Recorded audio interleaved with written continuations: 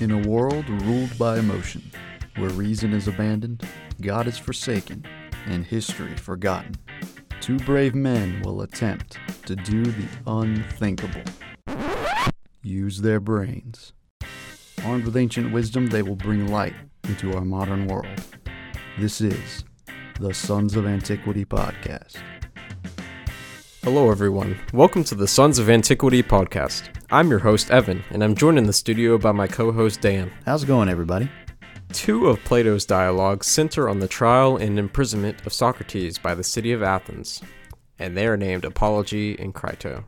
Here's what we're going to cover on today's episode: a summary of Apology, the charges, and the defense, our comments on the trial of Socrates, the victory of falsehood and the impotence of reason. Then we'll go to a summary of Crito, major themes, a review of his reasons and our opinions on those reasons, the wit and humor of Socrates in the face of death, and finally, should everyone read these dialogues? And why are they the first books assigned in the Great Books of the Western World reading plan? So first up, a summary of Apology, the charges, and the defense. Socrates is on trial for impiety and corruption of the youth. He defends himself by pointing out that he worships the Olympian gods and received an oracle from Delphi that changed his life and set him on a mission to seek wisdom from any and all people. He stumps the prosecutor by catching him in a contradiction. The prosecutor accuses Socrates of both atheism and worshiping foreign gods. Additionally, Socrates argues that rich young Athenians follow and impersonate him because they have nothing better to do and enjoy embarrassing the haughty adults. Socrates is condemned by a slim margin. He says his quote-unquote punishment should be free meals provided by the polis for life. They laugh at this idea and propose death as the sentence. Socrates assents to paying a fine offered by his followers, but refuses exile since he would consider that worse than death. They decide to make him kill himself. He will not grovel or use emotionalism to try to change their minds. However, he will be replaced by many more gadflies, as he calls them, more annoying than him. He bears no ill will towards his accusers or the jury. He asks the Athenians to correct his sons if they value wealth more than virtue or abandon humility. Now here are some notable quotes. First, I thought to myself, I am wiser than this man. Neither of us probably knows anything that is really good, but he thinks he has knowledge when he has not, while I, having no knowledge, do not think I have.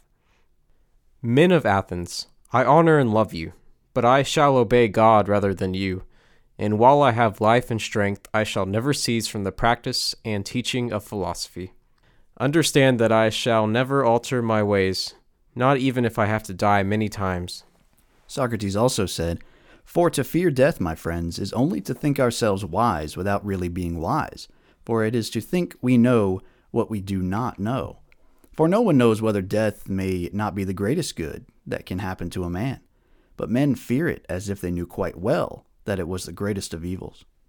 The unexamined life is not worth living. One thing only I know, and that is that I know nothing. Next, and this is in regards to him being a gadfly. All day long, I will never cease to settle here, there, and everywhere, rousing, persuading, and reproving every one of you. Next, there is no man who will preserve his life for long, either in Athens or elsewhere, if he firmly opposes the multitude, and tries to prevent the commission of much injustice and illegality in the state.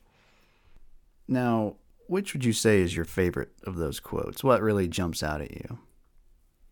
The unexamined life is not worth living. Do you think that that might be like the hallmark of this? Like if there's one thing you remember about Socrates, it's probably the I know nothing quote, but also the unexamined life. And I think he really was a trailblazer there.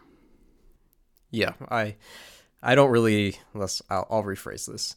I disagree with the kind of people who go through life and don't ask the big questions, which is a lot of people. A lot of people, surprisingly, don't want to get into these big questions, even though they're very important personally and socially for everything. So here are some of our comments on the trial. As for me, I thought that Socrates made a great case, and he is a gifted orator if what we read is almost word for word, which we have reason to believe that it is very, very close. He's effectively being canceled by the Athenians, accused of some great harm for no good reason, and they couldn't really offer up any evidence that he was doing any great harm. And it may be the earliest example, at least in the Western tradition, of you can't fight City Hall. He definitely lost, but as we'll talk about later on, maybe he got the last laugh. Now, one interesting point here, in the preface before the trial, Socrates discusses the nature of piety with a young man, Euthyphro, who is on his way to court as well. The young man is suing his father for murdering a slave, who was himself a murderer, claiming that two wrongs don't make a right, and it is his duty to punish his father for a crime, regardless of his relationship to his father. Socrates questions this and concludes that the man's definition of piety is lacking, and that his station in life as a son matters more than his opinion of his father's actions. This begs the question, what is piety? For that very question comes into play at the trial. Socrates admits he neglected the activities normal men partake in, like politics, business ventures, farming, social clubs, military commands, which one would argue is impious, as a good citizen should partake in these activities to better themselves and their community. But Socrates admits that his brutal honesty and his divine quest for wisdom given through the oracle would have prevented him from doing any good in those pursuits. So by neglecting them, he was actually being pious, by refraining from doing harm to Athens through failure in normal endeavors. So what's your take on that, Evan? Now, I'd say yeah, I'd agree. If the story of the oracle is true, obviously following the will of the oracle and his worldview would be pious. I mean, that's like the definition of piety, is to follow God's will. So yeah, he has a good point there.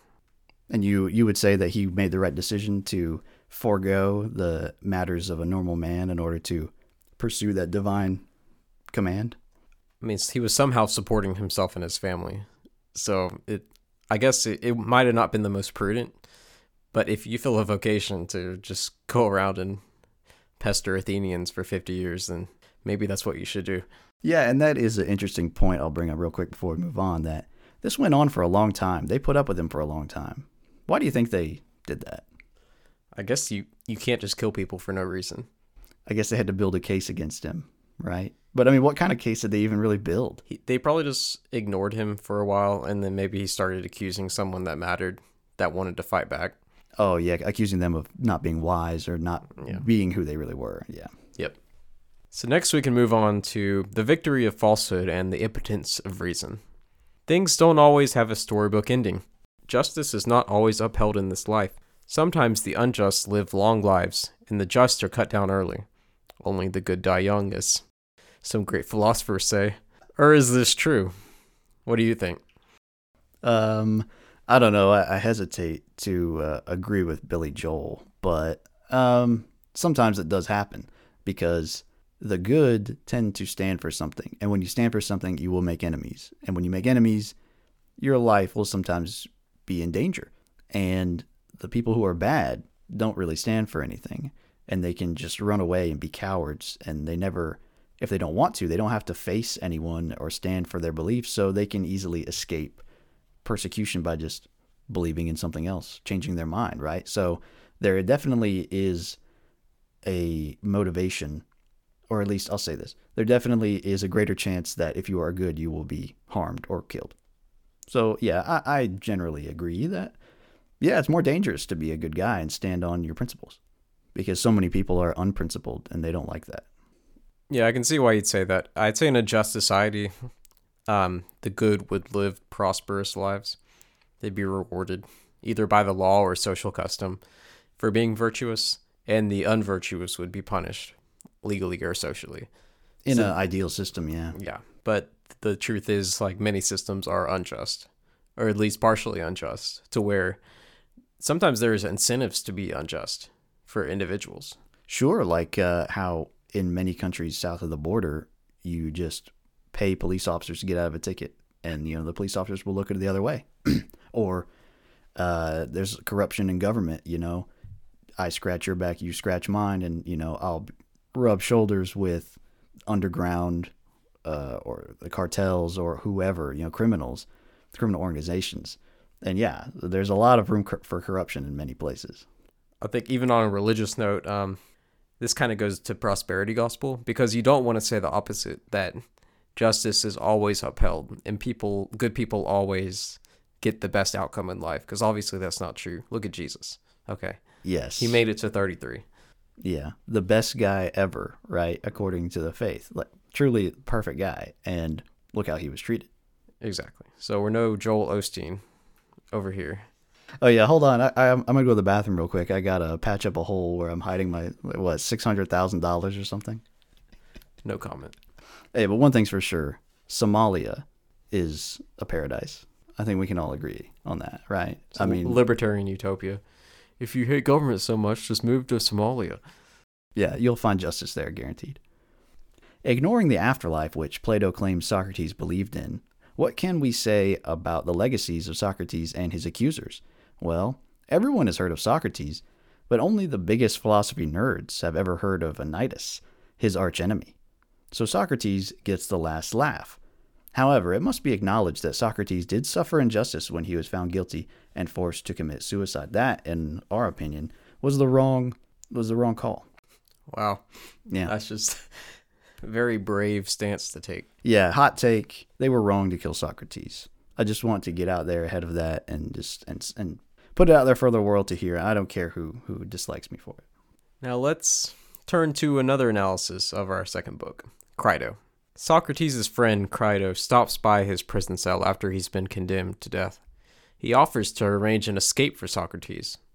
Socrates should accept this plan according to Crito, because a lot of people would miss him if he died, his family would suffer, people would think that Crito was too miserly to help Socrates, the multitude can inflict the greatest of evils, and Crito is willing to suffer for this feat. Socrates rejects the offer on multiple grounds. First, running away would ruin his legacy and make it seem like he was guilty or ashamed. Second, death is either a great thing, as in getting to hang out in Hades and talk with other souls forever, his dream, or neutral, being relieved from suffering and finally getting to rest. Third, Socrates is already 70 years old and an escape would only elongate his life by a few years. Fourth, he would be forced into exile from another city or have to keep his mouth shut.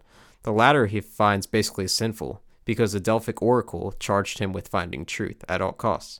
Fifth, he would risk the freedom and lives of the conspirators and his family. Sixth, he argues that everything that happens is the will of the gods, and the state is the arbiter of the laws, and laws are sacred. Crito gives up his attempt and leaves Socrates to his doom. Here are some good quotes from that section. Not life, but a good life, ought to be chiefly valued. Injustice is always an evil, and dishonor to him who acts unjustly. We therefore must do no wrong, neither injury nor retaliation nor warding off of evil by evil is just. Do you imagine that a state can subsist and not be overthrown, in which the decisions of law have no power, but are set aside and overthrown by individuals? Then, think not of life and children first, and of justice afterwards, but of justice first, that you may be justified before the princes of the world below. So let's cover some major themes. The multitude is fickle and irrational. That's a big one. Men should only care about the opinions of wise men.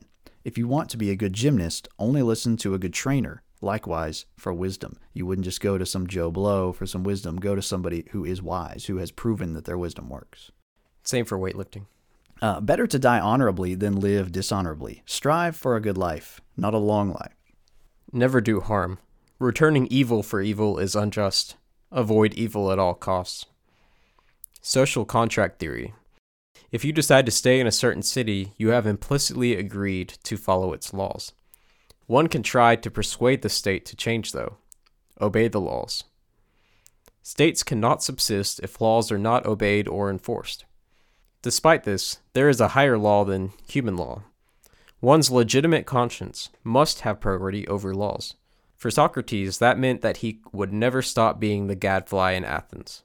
To cease being a philosopher would be an affront to his conscience and a violation of his commission by the oracle. For me, that means that I will not directly endorse an evil like LGBTQ+ ideology, God willing, But it does mean that he must follow all laws that don't go against his conscience, even if they're stupid. And he must pay his taxes. The same goes for us. Now, does this reasoning of Socrates only apply if the state possesses divine right? If the state exists without divine right, then it is just another man-made institution.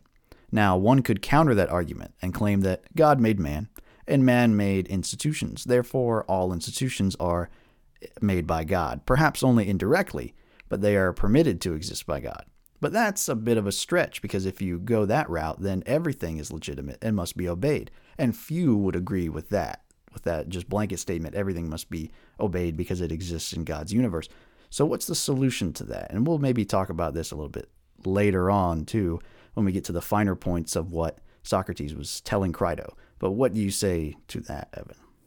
My answer may not be like his, but I'm assuming that he means that the passive will of the gods, or God, means that if there is a political institution over the people, that the people should follow it. And that God's allowing it to exist. It is your government. Government is necessary for the good of society, therefore follow your government. That's what I'm assuming is his stance. I would have to read all of the Platonic dialogues to really, finally finish the Republic for once, to be able to to find out what his answer is to that. It's tricky. Do you agree with it? Right. I mean, just at its face right there. We're going to get to it a little later. Yeah. But kind of, yes. All right. The divine right of kings is a new concept in the course of history. It's a new concept. It kind of goes back to the English kings. It really got strengthened after the Protestant Reformation. It's more Protestant than Catholic, I'll say. I don't agree with divine right of kings in that they have the authority to just do whatever they want. They're under God, like everybody. So they can do what they want, but so long as they don't violate God's laws or God's intentions, God's will, or try to run counter to it. Yeah, I mean, that's what every ruler should do anyway. But to say that God personally picked them to be the king, I mean, kind of, in a way, but not in the way they're trying to make it, I guess. It's complicated. It is. We'll get to it. Yeah. All right, so let's go to a review of his reasons and our opinions on those reasons, one by one. First, it would make Socrates look guilty and ruin his legacy. I'd say there's some truth to this. It's similar to when people run from the police and then people ask, if you're innocent, then why did you run? Also, people really respect someone who's willing to die for his beliefs. It gives the philosopher more street cred, as the youth say. And I totally agree that that's a perfect way to look at it. Plus, Socrates already agreed to the punishment. How would he look in the eyes of his peers if he went back on his word? How would he be remembered in the history books? Socrates, the great flip-flopper, the spineless Athenian. Not very flattering pictures. And it would bolster the claims of his enemies. They would say, see, we were right to condemn that man. Look at the example he has set for the youth of Athens, running from his fate, running from justice. He really was corrupting them. And so it would have undone all the good he was trying to do for so long. And he said the laws were sacred, so if he's going to go against the laws for his personal benefit, it really ruins everything.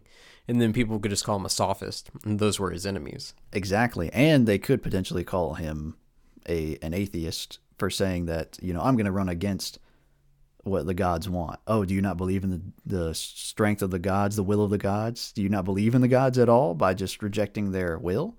Yeah, it would have been bad for his case for sure. Next is death ain't bad, especially if you lived a virtuous life. Socrates asks Crito what most men, even Persian royalty, would choose when asked to weigh their greatest, most glorious day against their best night's sleep. Socrates suspects that the best night's sleep would usually win out, and he argues that an infinite slumber would be better than any night of sleep any man could experience. He welcomes death as an opportunity to finally rest and drift into a plane of existence where time is meaningless. Now that's how I imagine death will be. I don't remember the 13 billion years before my atoms got pieced together, and I don't think I'll remember the 13 billions after they disintegrate, but that's just my opinion. You're leaving out his other option of what it could be, of just like going to Hades and being a soul. That's true, and he could discuss things with the people down there, which would be a plus for him. He'd get to ask so many more people so many more questions. Yeah, I'd say this assertion that death isn't bad is based on your religious views, as you said. For me, as a Catholic, I would say that heaven is great and hell is terrible. It's not just a neutral kind of situation, as he thought. But it brings up a fair point. What happens to virtuous pagans like Socrates after death? Dante Alighieri, author of the Divine Comedy, which includes his famous Inferno, uses Thomistic thinking to place Socrates in limbo. Limbo is the theoretical place where virtuous or innocent souls who were not baptized go. It is like a natural paradise with no pain. In fact, in the Inferno, Socrates attains his idea of paradise, in that he gets to converse with other souls about philosophy and perpetuity. Though Socrates is having a great time, I don't know about the other souls there who have to listen to him for eternity. Yeah, They may be in hell and he's in heaven. that's a good way to look at it. Okay, thirdly, why bother prolonging life by a few miserable years? This is an extremely pertinent question for modernity. The medical field allows someone to live far longer than their ancestors did. But at what cost? Is it worth it to live an extra year in pain after a painful surgery? At some point, you must accept your fate. I'm not saying that old people should commit suicide. Obviously, definitely don't do that. Not what I'm saying. But just go to confession and settle your affairs, then accept your death when it's time. Stop postponing the inevitable beyond reason. Exactly. The quality of life Socrates could have enjoyed would have been minimal, especially without his friends around. Plus, he loved Athens and didn't really want to leave it behind, but we'll get to more on that in the next point. What could a poor, destitute, unlikable old man with no marketable skills do to get by in a brand new city? Not much. He would have been miserable and unable to take care of himself for very long. He'd be Sleepy Joe. That would have been sad. Fourthly, perpetual exile or sinful compromise are worse than death. Now, this brings up a lot of good points. It goes back to the ancient Greek conception of the polis. To them, to not belong to a polis was to be a nobody. Worse than that, it was subhuman to not belong to a community. Today, this is not the perception. Religious hermits were a regular occurrence in the early period of Christianity, though they were replaced by monastic communities. The Benedict option is seen by many traditional people to be the best option in a secular world. Though this isn't pure isolation, these communities could hardly be called cities or even towns. They would start out more like settlements and stand opposed to established polis. That's, by the way, is the plural of polis. I didn't know that. Polis. In addition, many people today choose to live very isolated lives. It is possible to never see anyone and live in a city these days. Just work remotely and have everything delivered. You'll own nothing, and you'll love it. And you'll have no friends. His second point is that one should never compromise on one's values, even to the point of death as he did. I agree with this. It should be noted, though, that it is often prudent and right to find a middle path instead of not budging an inch. But if it's very important and compromise is unacceptable, don't compromise. Now, I just thought of this, and I should have added it to the notes, but one quick thing about the people who don't belong to a polis. Look at how many memes and how much noise has been made on the internet about the Sigma male, like Sigma male grind set, a man who is completely isolated from almost all society and just works on himself. You know, look how different our ideas are compared to the Greeks. You know, now a lot of men, maybe wrongly, see that as an ideal, as, oh, I'm going to just work on me, go to the gym, make a bunch of money, have no friends. And this is the exact opposite of what the Greeks valued. They valued that fraternity, and they thought you were literally scum of the earth if you didn't have anyone. You were a barbarian if you didn't have a community. And it's just crazy to see how things have changed. Even the barbarians had communities, like small towns. Of course. Or tribes, at least. So even they were better than a Sigma male today. You know, Socrates would absolutely abhor that. You have to think even 100 years ago in America, like, there's a lot more public actions. Like, it was customary for people to have a life outside of their own private gain, jobs, family, a lot of public service, you know, like Rotary Club and the like. Sure. And a lot of church volunteering. Or just charitable fun activities, you know, and going out on the fun- street, dancing. Fun community activities, community life, especially in like an ethnic neighborhood where certain days they'd have processions. When's the last time you seen a procession? It's been a long time. My church had one Oh, yeah? a few months ago. Oh, but cool. It's very rare. Yeah, and it's we're so widespread, and the suburban life is so just sprawling that it's very hard for that many people to get together in a community. Communities are much larger, but are they really communities? They're not very tight knit. I'm currently reading Alexis de Tocqueville's Democracy in America, and I found it striking. He said the average American spends like half of their time on public things, public affairs. And this for was written example, when? like I think 1830s or so. Politics, church, public service, that kind of thing. Like half their time was spent in the public sphere. Yeah, and compare that to now. Half our time spent watching Netflix. It's a shame, and it's no wonder our communities aren't as cohesive. Exactly. People don't contribute to the whole. Exactly. Now, these days, I am leaning more toward the win at all costs option as opposed to the uphold your values option when it comes to the two choices that Socrates had there. Especially in the current year, upholding your values just gets you wrecked, and then your values get replaced by rainbow flags and St. Floyd statues. Now, there's definitely something to be said for sticking to your guns, and in the case of Socrates, I think he made the right call based on the circumstances. He defined himself by his honor, his piety, and his virtue, and so he kind of had to see it through to the end in order to get his message across and quote-unquote win. Had he been a young man, though, death by hemlock would have been a big no for me, dog. But going back to the issue of exile, I can understand his hesitance. Though, again, if he had been younger, he could have adapted much easier to new surroundings. But Athens was his home, and he was pretty patriotic about it. That's fair, I guess. I just don't have the same perspective on community as the ancient Greeks had, which is literally a first world problem. We see ourselves either as individuals or as identity groups, but our countries are too big for us to all feel like we belong. Just pay attention to how the Athenians refer to people of Thessaly, a neighboring city-state perceived as being overindulgent in food and drink. Fifth, it would risk the lives and property of his friends. Now, I will say Crito directly challenges this contention when Socrates says it. He said that he and his friends could get away with it because they're rich, frankly. And getting Socrates away from Athens would still solve the, quote, problem that the Athenian elite despised. Regardless, Crito says that he is willing to suffer for his friend and mentor Socrates. Now, what a great friend. Get you some friends who would be willing to break you out of jail. For real. The dude was a ride or die, as the kids say. Most likely, they would have gotten away with it, you're right, and Crito had friends in Thessaly that would house him. But he wouldn't have lasted long if he kept up his habit of asking questions, hence the reason Socrates declined the offer. He knew his nature, he knew how he was. He wasn't going to give it up. Now, the sixth point is Deus vult. God wills it. How do we know what God's will is? Nobody can know the full plan. So how do you tell when something is fate or just a random event?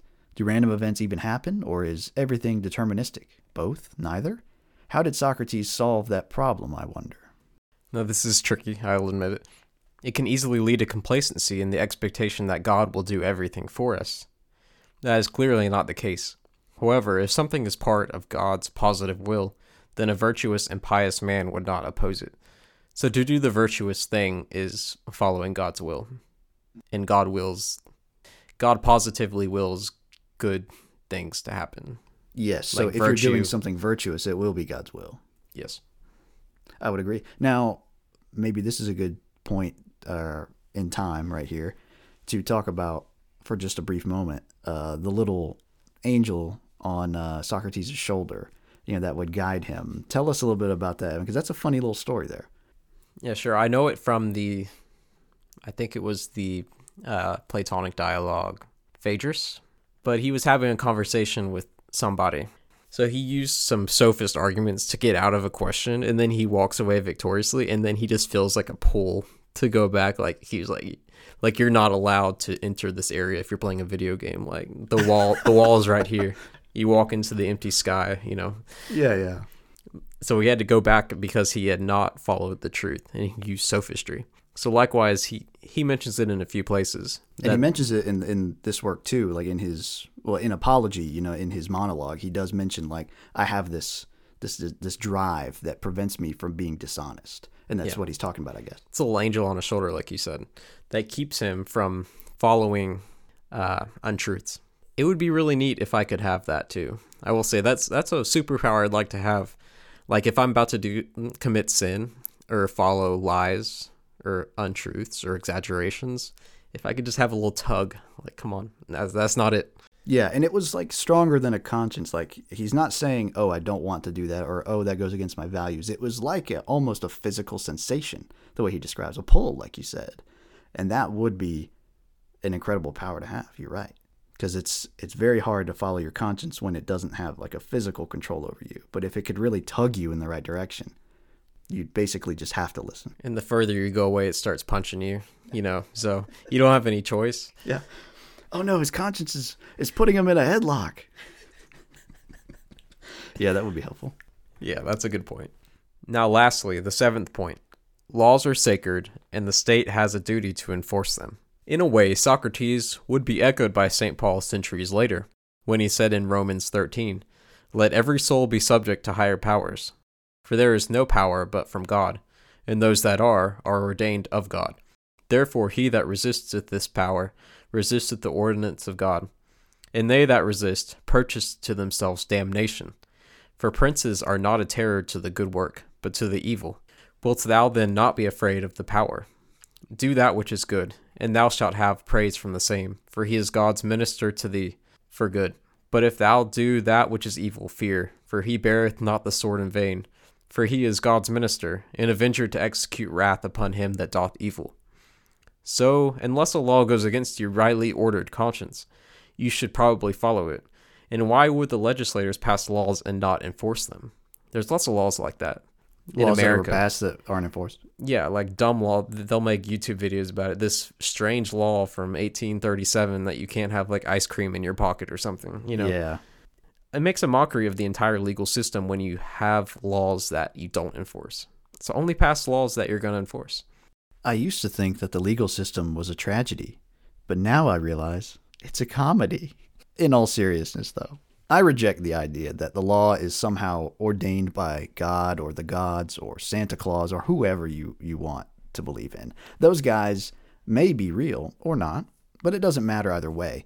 Man makes laws, and men are capable of great error and evil. The law is only worth following so long as it respects man's nature and allows for a means of self-defense against the state, the court system, when mistakes are inevitably made or the state abuses its power.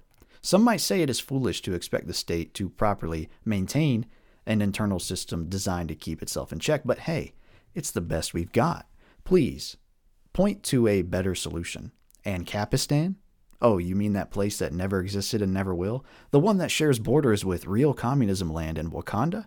Get out of my sight. But it does bring up a point, like, if people just decide on their own to follow the laws or not, and that's just okay in society's eyes, that's just anarchy. You're right. And so there has to be some sort of delineation there between laws that you must respect and laws that you can't in good conscience respect and should resist. And it's hard to know. It's a fine line. And I think if we could all agree on where that line was, life would be a lot easier, right? But obviously we can't. It all comes back to our value systems. So I guess my advice would be make sure that your value system has proven workability, has like a historical precedent, and make sure it has good outcomes. And you'll know this is probably a good system. So then I'll judge everything based on that system.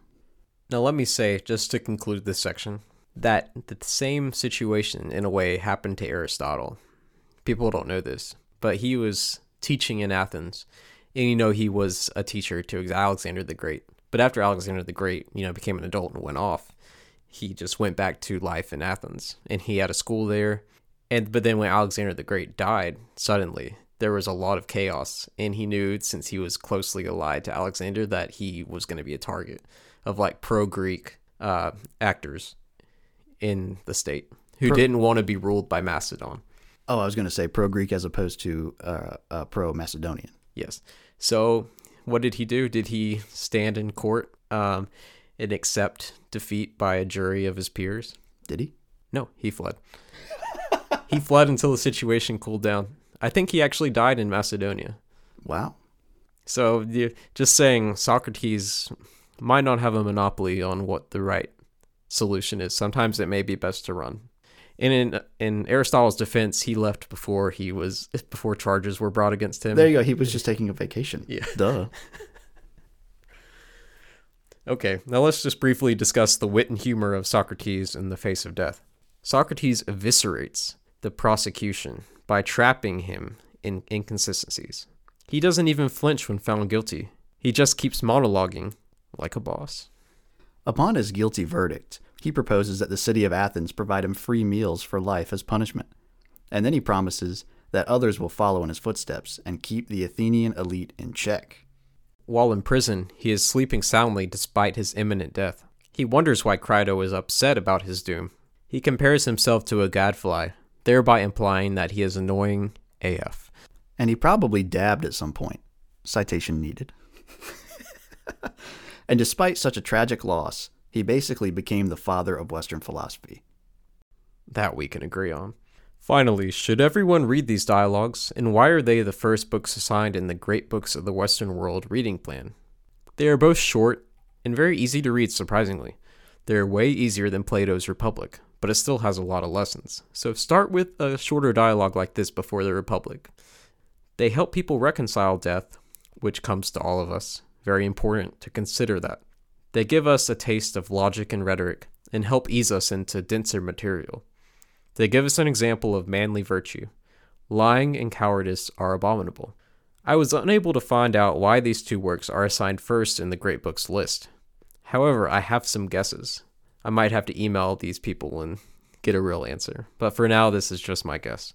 It would be a good idea to put a well-known author first, so people could easily access the works and be motivated to do it. They are short and easy, as we said. In the Great Conversations curriculum, each year starts with the oldest and goes to the newest material, then starts over the next year. Apology and Crito really put the stakes of philosophy on display. Philosophy does not have to be in the clouds, to quote Socrates' big critic. You can die for this stuff. It's no joke. Here are our takeaways.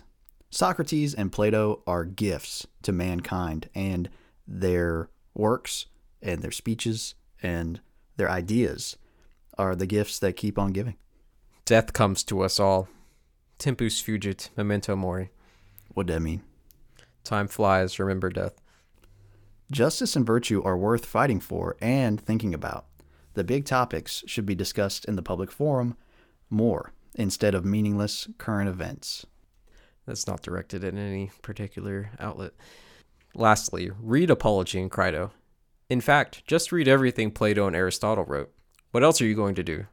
Watch your favorite NFL team lose to Tom Brady again? They got him. Sports ball fans mad AF. Time now for our lingering questions.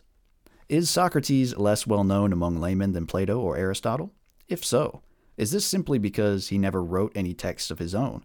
Would he have been completely obscured by Plato and Aristotle without the trial? What do you think? Yeah, I think without the trial, he would have just been another, well, we have pre-Socratic philosophers. Sure. So there's a whole, the whole era of philosophy is named in reference to Socrates, pre-Socratics and post-Socratics. So he kind of defined it. But if he hadn't died, I mean, he might have just been listed as one of those pre-Socratics, but maybe those pre-Aristotelians. I don't know. Yeah. Someone else. I think it really stands out that he died. Because otherwise, if Plato hadn't written it down, we wouldn't have known anything. Yeah, we never would have heard the speech because he never would have been on trial. And, the emphasis would not have been put on his life and his work necessarily.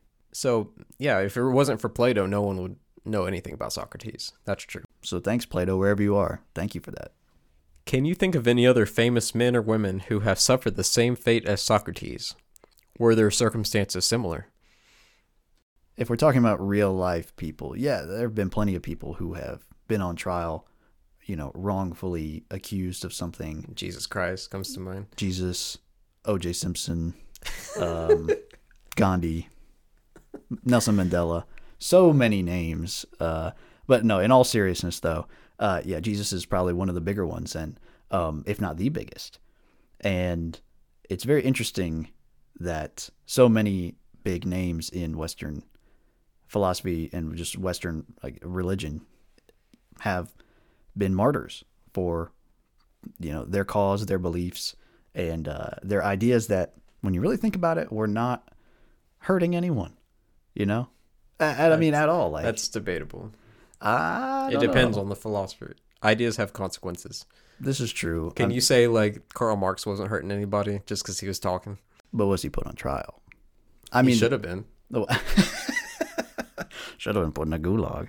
But yeah, I mean, I'm talking about trying to put emphasis at least on people who were good guys, virtuous people preaching a virtuous philosophy who were wrongfully dealt a bad hand, and that kind of elevates their status in our eyes.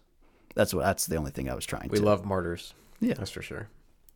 Now, is there a modern day Socrates? Is it really Joe Rogan? Man, I just don't understand why you don't do drugs. Yeah, I don't think Socrates ever did LSD. But if he did, Joe Rogan would be his clone, that's for sure. One final question. Is his name really Socrates? The real questions. Yeah, we only ask the hard questions. We only have the hottest takes and the toughest questions on the Sons of Antiquity podcast. From what you're telling me, Socrates is used by academics. Some. Yeah, some. I mean, I don't know.